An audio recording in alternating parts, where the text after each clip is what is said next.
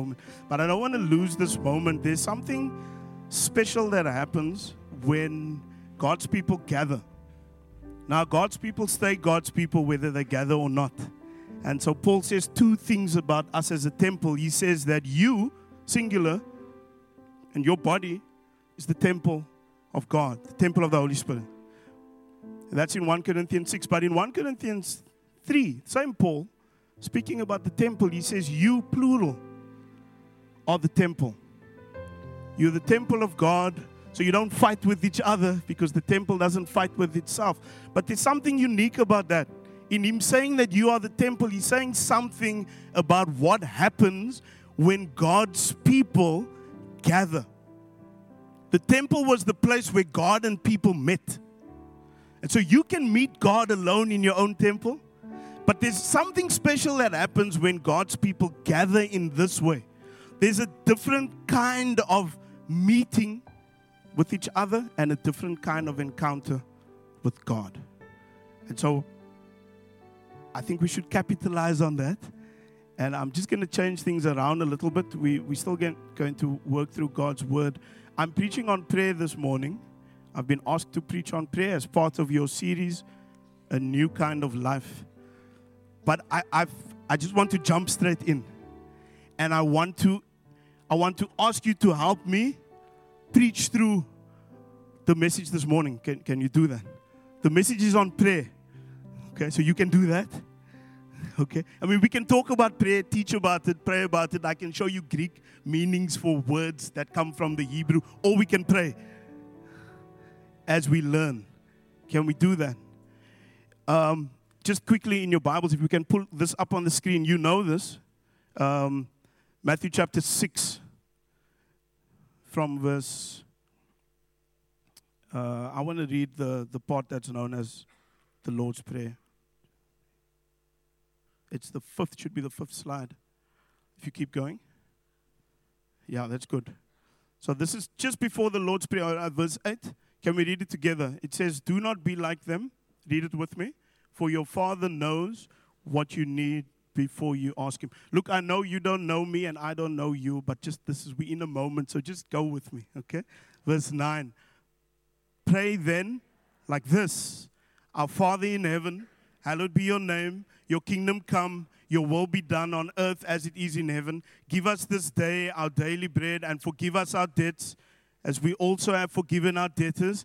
And lead us not into temptation, but deliver us from evil. Verse 14. It is there. Just one forward. For if you forgive others their trespasses, your heavenly Father also will forgive you. But if you do not forgive others their trespasses, neither will your Father forgive you. I want to speak a little bit about the Father's reward. Can we go two slides forward? God is just messing this whole, I made this whole nice presentation and now he's, just go forward. One more. Yeah. Cool. The Father's pleasure, the Father's approval, the Father's reward. That's what we want to press into through prayer as His children. Next one. This is what's available to us. The Father's reward. The Father's reward is more than just God answering our prayers. The Father's reward for a life of prayer is the Father's heart.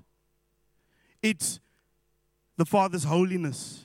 It's His wisdom to know His will. It's His power to do His will. It's His provision. It's His forgiveness. We're hearing the Lord speak to us about a breakthrough this morning. It might be in any of these areas. It's His power over sin.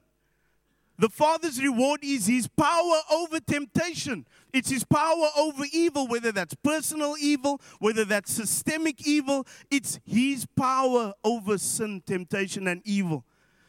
A life of prayer that leads to the Father's reward is a life with His praise on our lips. It's a life that says, yours is the kingdom, yours is the power, and yours is the glory.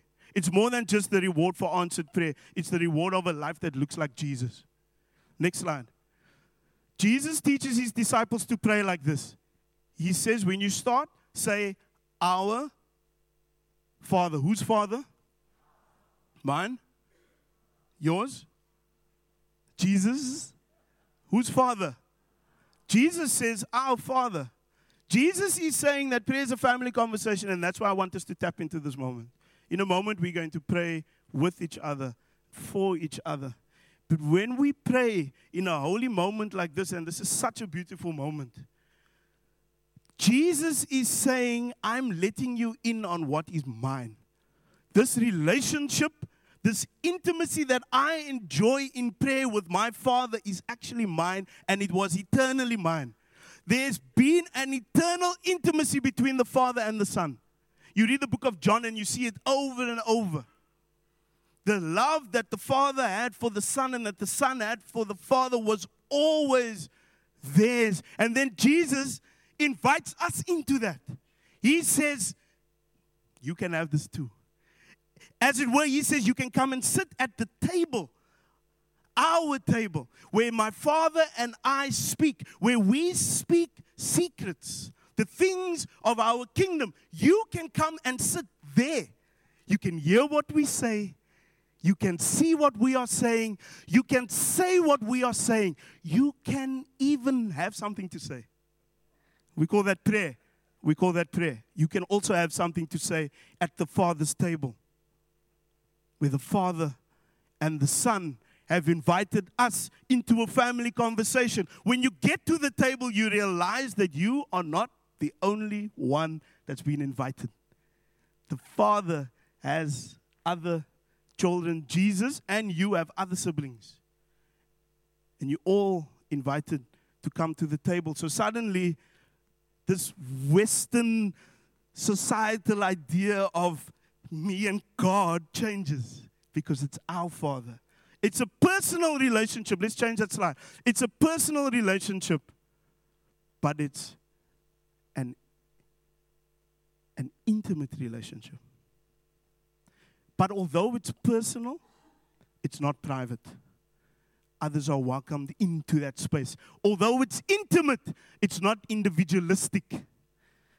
Others are invited into that space. And the burdens that are on the Father's heart become your burdens. The burdens that are the burdens of your siblings become your burdens because it's our Father. I want you to just take a moment and ask the Lord to show you by His Spirit the things that are on our Father's heart. We've been spending time in worship, which is prayer. It's us saying, Lord, your name is holy. Lord, your name is more important than mine. Lord, your name and your fame and your reputation, it outweighs mine. So let's not talk about me. Let's make this about you. In this holy moment, we have come to the Father's table. It's a prayer table. Let's ask Him what's on His heart. Can we do that? Just in this moment, ask Him, Father, what's on your heart? He's already been revealing some of His heart to us. Some of us have come up and spoken His heart and His mind. What else, Lord? What is on your heart? What's on your fatherly agenda?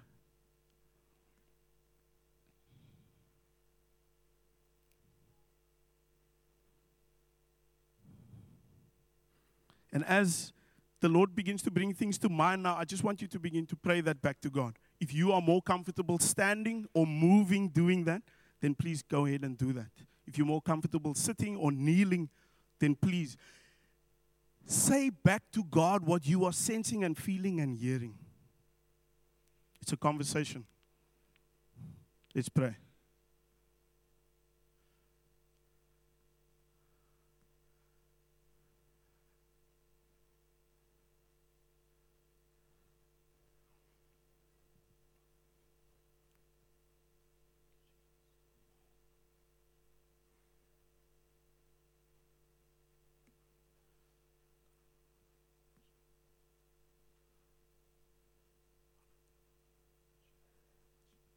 As you hear, pray it back to Him. If you want to pray out loud, then please do that. This is a sacred space.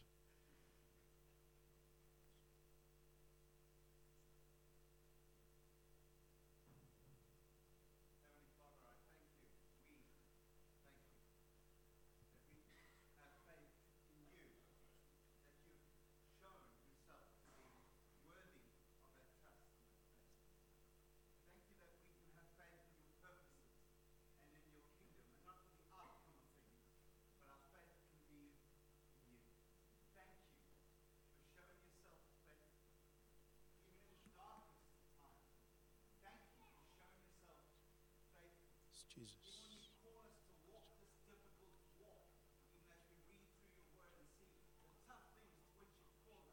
Thank you, Jesus.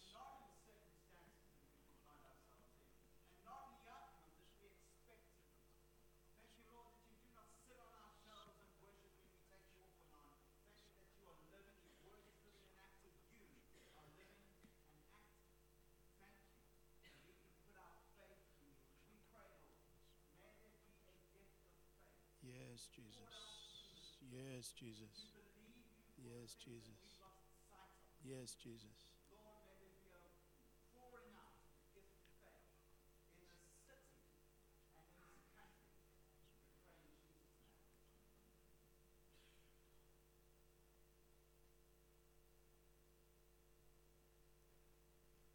Are you still listening? Is your heart welling up with prayers for what you are hearing and discerning to be on the Father's heart? Jesus says when we pray, we must pray, Our Father who is in heaven, your name is holy. Then he says, pray this prayer, your kingdom come, your will be done on earth as in heaven.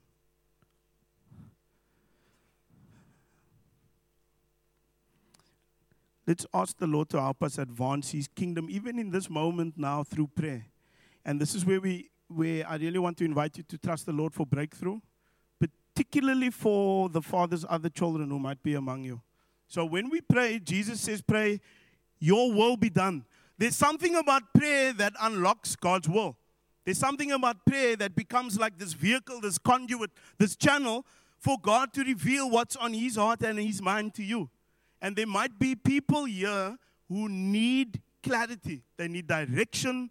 They need to make some kind of decision. They need to know God's specific will in a very specific situation.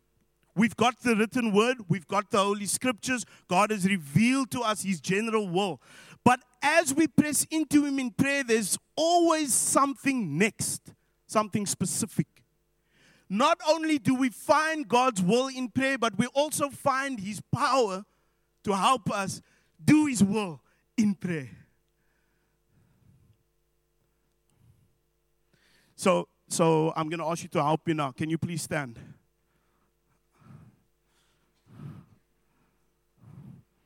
Aware. Most of you actually stood. That's great. I want you to continue to listen to what's on the Father's heart, just in this moment.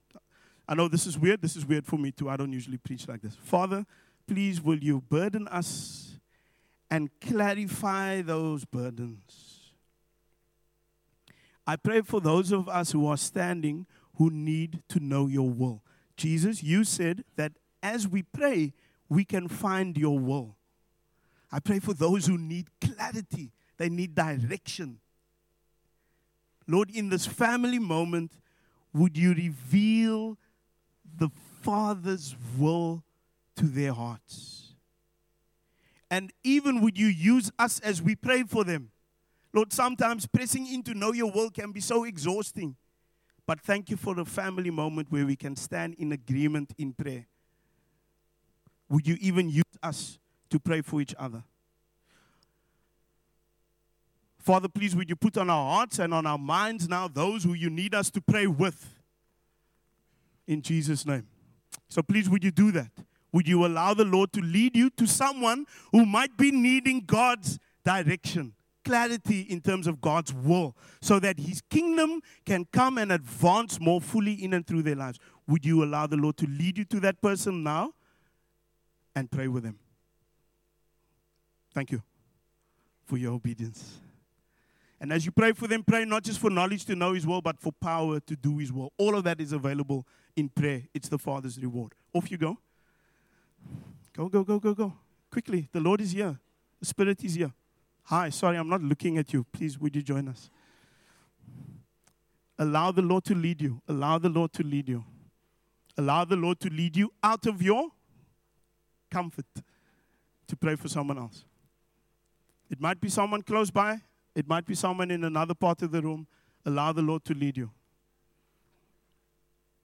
Pray with someone. Pray for someone.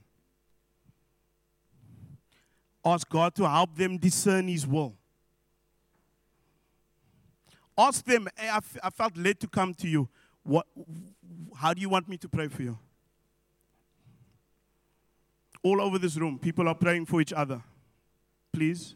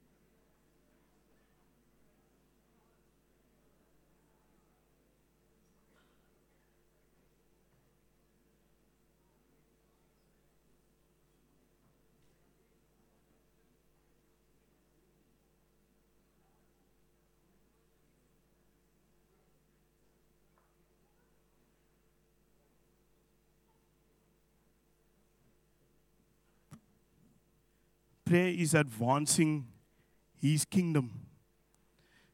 Sometimes people are unable to discern God's will by themselves. And they don't need you to tell them God's will. They just need you to pray with them so that they can hear a little bit more clearly. If you're still praying for someone, then please continue to do that. If you've got someone that the Lord has put on your heart, or just someone who's come to mind, and you haven't prayed for them and they are here, then please make a point of doing that before you leave the premises today. And if it's someone who's not here, then you know what to do. Okay. How are you? Can we pray some more? Okay. Jesus says that prayer is provision. And prayer is that, not that the prayer is the provision, but the prayer is what leads to provision. The prayer is the means of provision. And so, whatever you need, prayer is that bridge that will get what you need from God to you. Can we do the next one quickly? I'd like us to pray some more into this. Prayer means forgiveness in two ways. Prayer is what gives us forgiveness. But through prayer, we are also able to give forgiveness. Say that again. Prayer is what gives us forgiveness. We find the forgiveness, the remission, the release from our sins. We find it in prayer. The Pharisees would say, no, there are some other things you can do. Jesus says, no, not like that. Like this. A new way of life says, in prayer, you can find your past and the sins of your past, whether it be your immediate past or whether it be your heritage, your ancestry, your generations. You can find forgiveness for sin. But in prayer, you can also give. It's beautiful giving and receiving. It's kingdom language. You can give forgiveness. Right? Forgiveness. Can you hear the key word in forgive? Give. Forgiveness is something that you... And it's virtually impossible to give forgiveness outside of prayer. And so a life of prayer is able to give people what they don't deserve. Is able to release people when they don't deserve to be released. Is able to treat people better than they deserve to be treated. It's called kindness. It's mercy. It's forgiveness. But it is released through prayer. If we don't pray, then we're going to struggle in the area of forgiveness. And God, through prayer, is able to help you forgive. When I talk about forgiveness, I like to say, and I say this reverently, you can even forgive dead people. And sometimes that's exactly where the problem is. We need to release all who have ever harmed us. It's best done in and through prayer. Jesus says, when you pray, say, forgive us our debts as we forgive those who... It's in the language of prayer. Okay, let's do the next slide. Prayer is spiritual warfare. And often the biggest attack we face, spiritual attack we face on our lives, our walk with the Lord, is actually on our prayer lives. I don't know if you noticed, I'll speak for myself. Some of the biggest attack I've experienced, spiritual attack, is on my prayer life. So I become prayerless, and then I become weak, and then the enemy takes advantage. Prayer is spiritual warfare. Prayer positions us to overcome. But prayer also, beautifully, sensitizes us to these spiritual realities that you can't see with the naked eye. Often there are things going on in my world, in my life, that I just can't see until I get into prayer. And Jesus is saying that as you pray, you become more sensitive to the root causes of these things and where these things are coming from and what's really going on. And Jesus is saying that as you pray, you begin to find power to overcome this evil. He says, pray, lead us not into, lead us away from. Lead us away from temptation. So you can see it. You don't walk straight into it anymore. It's like, oh, I must not even look. Let me go that way. Okay? It happens when our hearts have been sensitized through our prayer lives. And then he says, and deliver us from evil. It all happens in the heart of prayer. Okay, so I need you to pray with me again. Not for me, with me. You can pray for me. I hope you are, but with me. Okay, will you stand? Hey, this. Don't have this guy back, please. Stand. And who knows, God might answer your prayer today still. Depends, depends. Okay, so again, I want you just to have the Lord lead you to someone who needs this kind of prayer, the prayer of spiritual warfare. We were called and exhorted earlier on while we were singing our worship that God wants to bring breakthrough. All of that happens in the context of prayer. Would you ask the Lord just to lead you to someone? I'm trying to get everyone involved. Did you notice? Okay. Because all of us have a prayer to pray. And all of us have some kind of need. Okay, so off you go. Ask the Lord to lead you to someone who needs the prayer of spiritual warfare. It's fine to have the leaders and the pastors pray over you, but it's better when you grow as a disciple in your prayer life and you get engaged. Okay, are you ready? Off you go. Pray for whoever the Lord's leading you. Spiritual warfare. Maybe you need to take someone with you so you can stand in agreement with them over someone. Okay, do not sit down. Please stand up and find someone. If you can't find someone, maybe you need someone to pray for you, then just say, come pray for me. Everyone is engaged in the giving and receiving of prayer. Listen. I'm also just giving you some practice so that you have something to do during the course of the week. Listen, and engage. Prayer is spiritual warfare. For those of you who are not sure what to do, ask the Lord to give the person power over the evil that is in front of them. Ask the Lord to give them power to overcome temptation, power to resist temptation, or often power to flee from temptation. Ask the Lord to give them power to recognize the evil in their lives for what it is, and then in prayer and by faith to overcome the evil that stands in front of them. Pray for those who are being attacked in their prayer lives. They are unable to press into the Lord. Please pray for them. Prayer is intimate but not individualistic. Please pray with someone. Prayer is personal but not private. Please pray for someone, or pray with someone, or have them pray for you.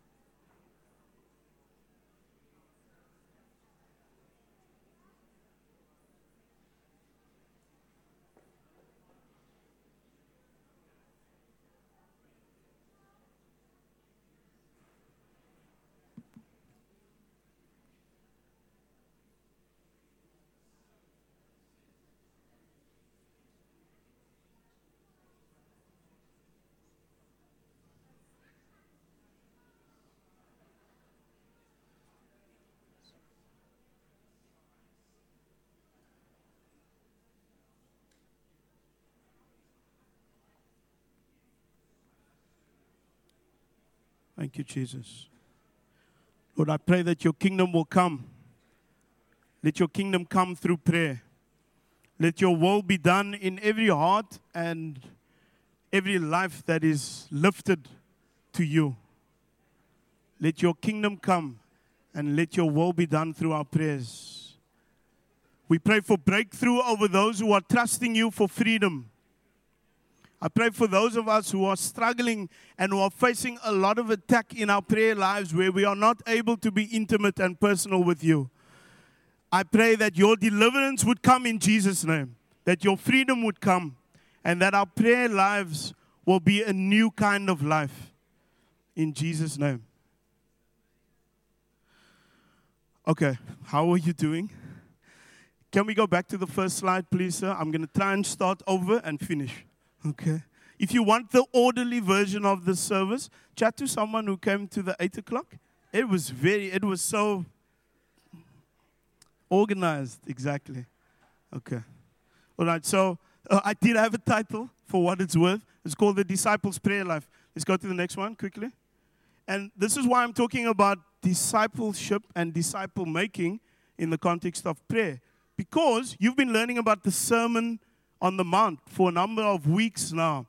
And you may have already picked this up. But I always find it important to note the 2 verses that precede the sermon, because it gives us the setting for the sermon. In the sermon, you'll find that Jesus is talking about the kingdom and a life that is in right alignment with the kingdom of God. And really, he's saying that in the kingdom of God, a heart that is right with God and people leads to a right way of life before God. You would have already gotten that if you've been listening to the messages. Right heart leads to right action. Jesus is giving in that sermon a kind of a kingdom policy document. Okay? A kingdom constitution, if you will. A manifesto of sorts. I like to also see it as he's giving them a sense of identity. He's actually giving them sort of a blueprint for their DNA, if you will, as disciples. This is how a disciple is identified. And this is why I say it should be seen in the context of discipleship also. Because in Matthew 5, verse 1 and 2, the little preamble to the sermon, before he launches into the Beatitudes, for years I just started reading at verse 3, the blessed are you part. But verse 1 and 2 is very interesting because it gives us the setting. It actually tells us that he's up on a mountain.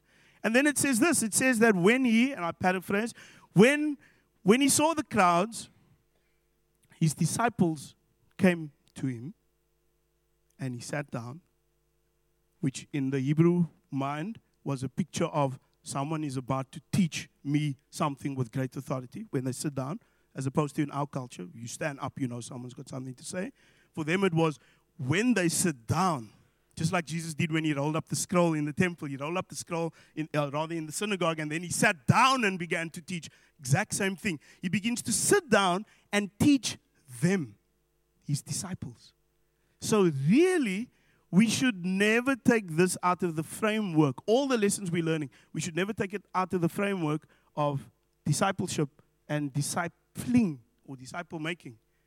Because a prayer life that looks like Jesus and Jesus' prayer life is the life of a disciple.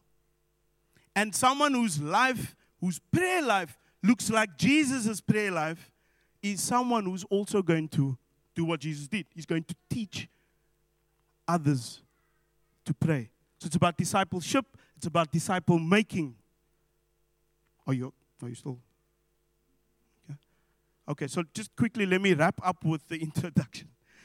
In this passage, you will find some great repetition, particularly in chapter 6. You'll find the phrase, and your Father who sees in secret will reward you. Some translations say will reward you openly. You'll see that phrase recur. In fact, in chapter 6, it comes up 3 times. It's in the section just before the one that I've been tasked to speak on, which is Matthew 6 from 5 onwards, talks about prayer. The section preceding that talks about doing charitable works or doing good deeds. In that section, it comes up. Your Father who sees in secret will reward you openly. It comes up in the section that we're dealing with today, Matthew chapter 6 from 5 to 15. He says, and your Father who sees in secret will reward you openly. And it comes up in the following section on fasting. What is this thing about the Father rewarding us? And this is what I'm wanting to leave with you as we bring our time to a close. What is the Father's reward, and how will the Father reward and in many ways openly reward Jesus' disciples for their prayer lives, for their secret prayer lives, for the things that they do in the privacy of their intimate relationship with God? What is the reward for that? I believe that reward is twofold, because the kingdom has many dimensions. So definitely those who have the prayer life of a disciple of Jesus will be rewarded in the kingdom to come. The kingdom not yet. One day when we are fully and finally saved and we are with Him eternally in His presence, we will be rewarded for how we have prayed. Okay? Now that challenges me. But we will also be rewarded in this life, because the kingdom has a now aspect to it. The kingdom has been brought in now through Jesus, which is why He can teach His disciples to pray, your kingdom come, your will be done, even now as we pray. How does the Father reward the disciple who's praying? I believe that the reward, as I said earlier, of a disciple's prayer life is not just that God answers their prayers. It's not just that. It's actually everything Jesus talks about in the disciples' prayer, or as we sometimes call it, the Lord's Prayer. It's all of what He's saying we should pray for. All of that can be ours, given to us as a gift from the Father. Not just Him answering our prayers, meeting our needs, but His heart. Our Father. His invitation to be part of His family. His holiness. Holy is your name.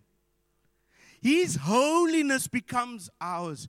His wisdom to know and to do, to discern and to walk in His will. You can have that as a reward for your secret, intimate life of prayer. Definitely His provision. Do not hear me say that God does not want to answer your prayers. In fact, James would say you do not have His forgiveness. We've spoken about that. Can be yours. His forgiveness both to give and to offer. Or rather to receive and to give. His power over sin. A life of prayer is a life of power over sin. A life of prayer is a different kind of life. It's not the kind of lives that the Pharisees lived, because they had a different kind of prayer life.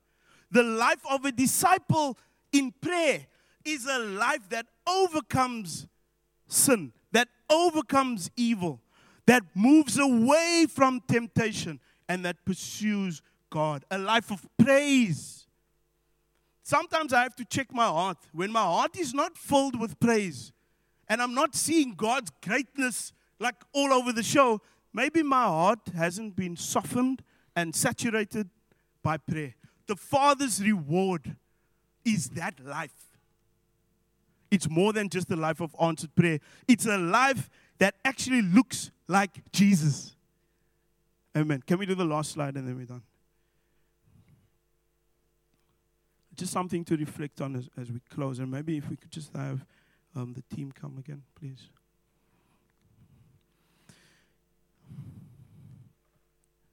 So Jesus teaches His disciples how not to pray. He says, don't pray like the Pharisees. The Pharisees are hypocrites. And religious hypocrites pray in a way to impress people. They are not seeking the Father's reward. Are we praying like Pharisees or like disciples? And I'm not talking about our prayer times here or our prayer meetings now. I'm talking about our lives of prayer. It's a new way of life. Are we growing in prayer as disciples? Because disciples grow. They are on a process of growth to become more like Jesus, which means our prayer lives also then grow. So are we growing in prayer as His disciples? So personally, in light of everything that we said and prayed into, am I seeing God's reward for my prayer life? And I don't mean simply, is God answering my prayers? That's definitely part of it. But am I seeing that new kind of life? The life that God rewards me with because of my life of prayer. And lastly, as we think about this in the context of discipling, Jesus is teaching his disciples to pray. And discipleship never ends with discipleship. It always ends or continues, should I say, with disciple making.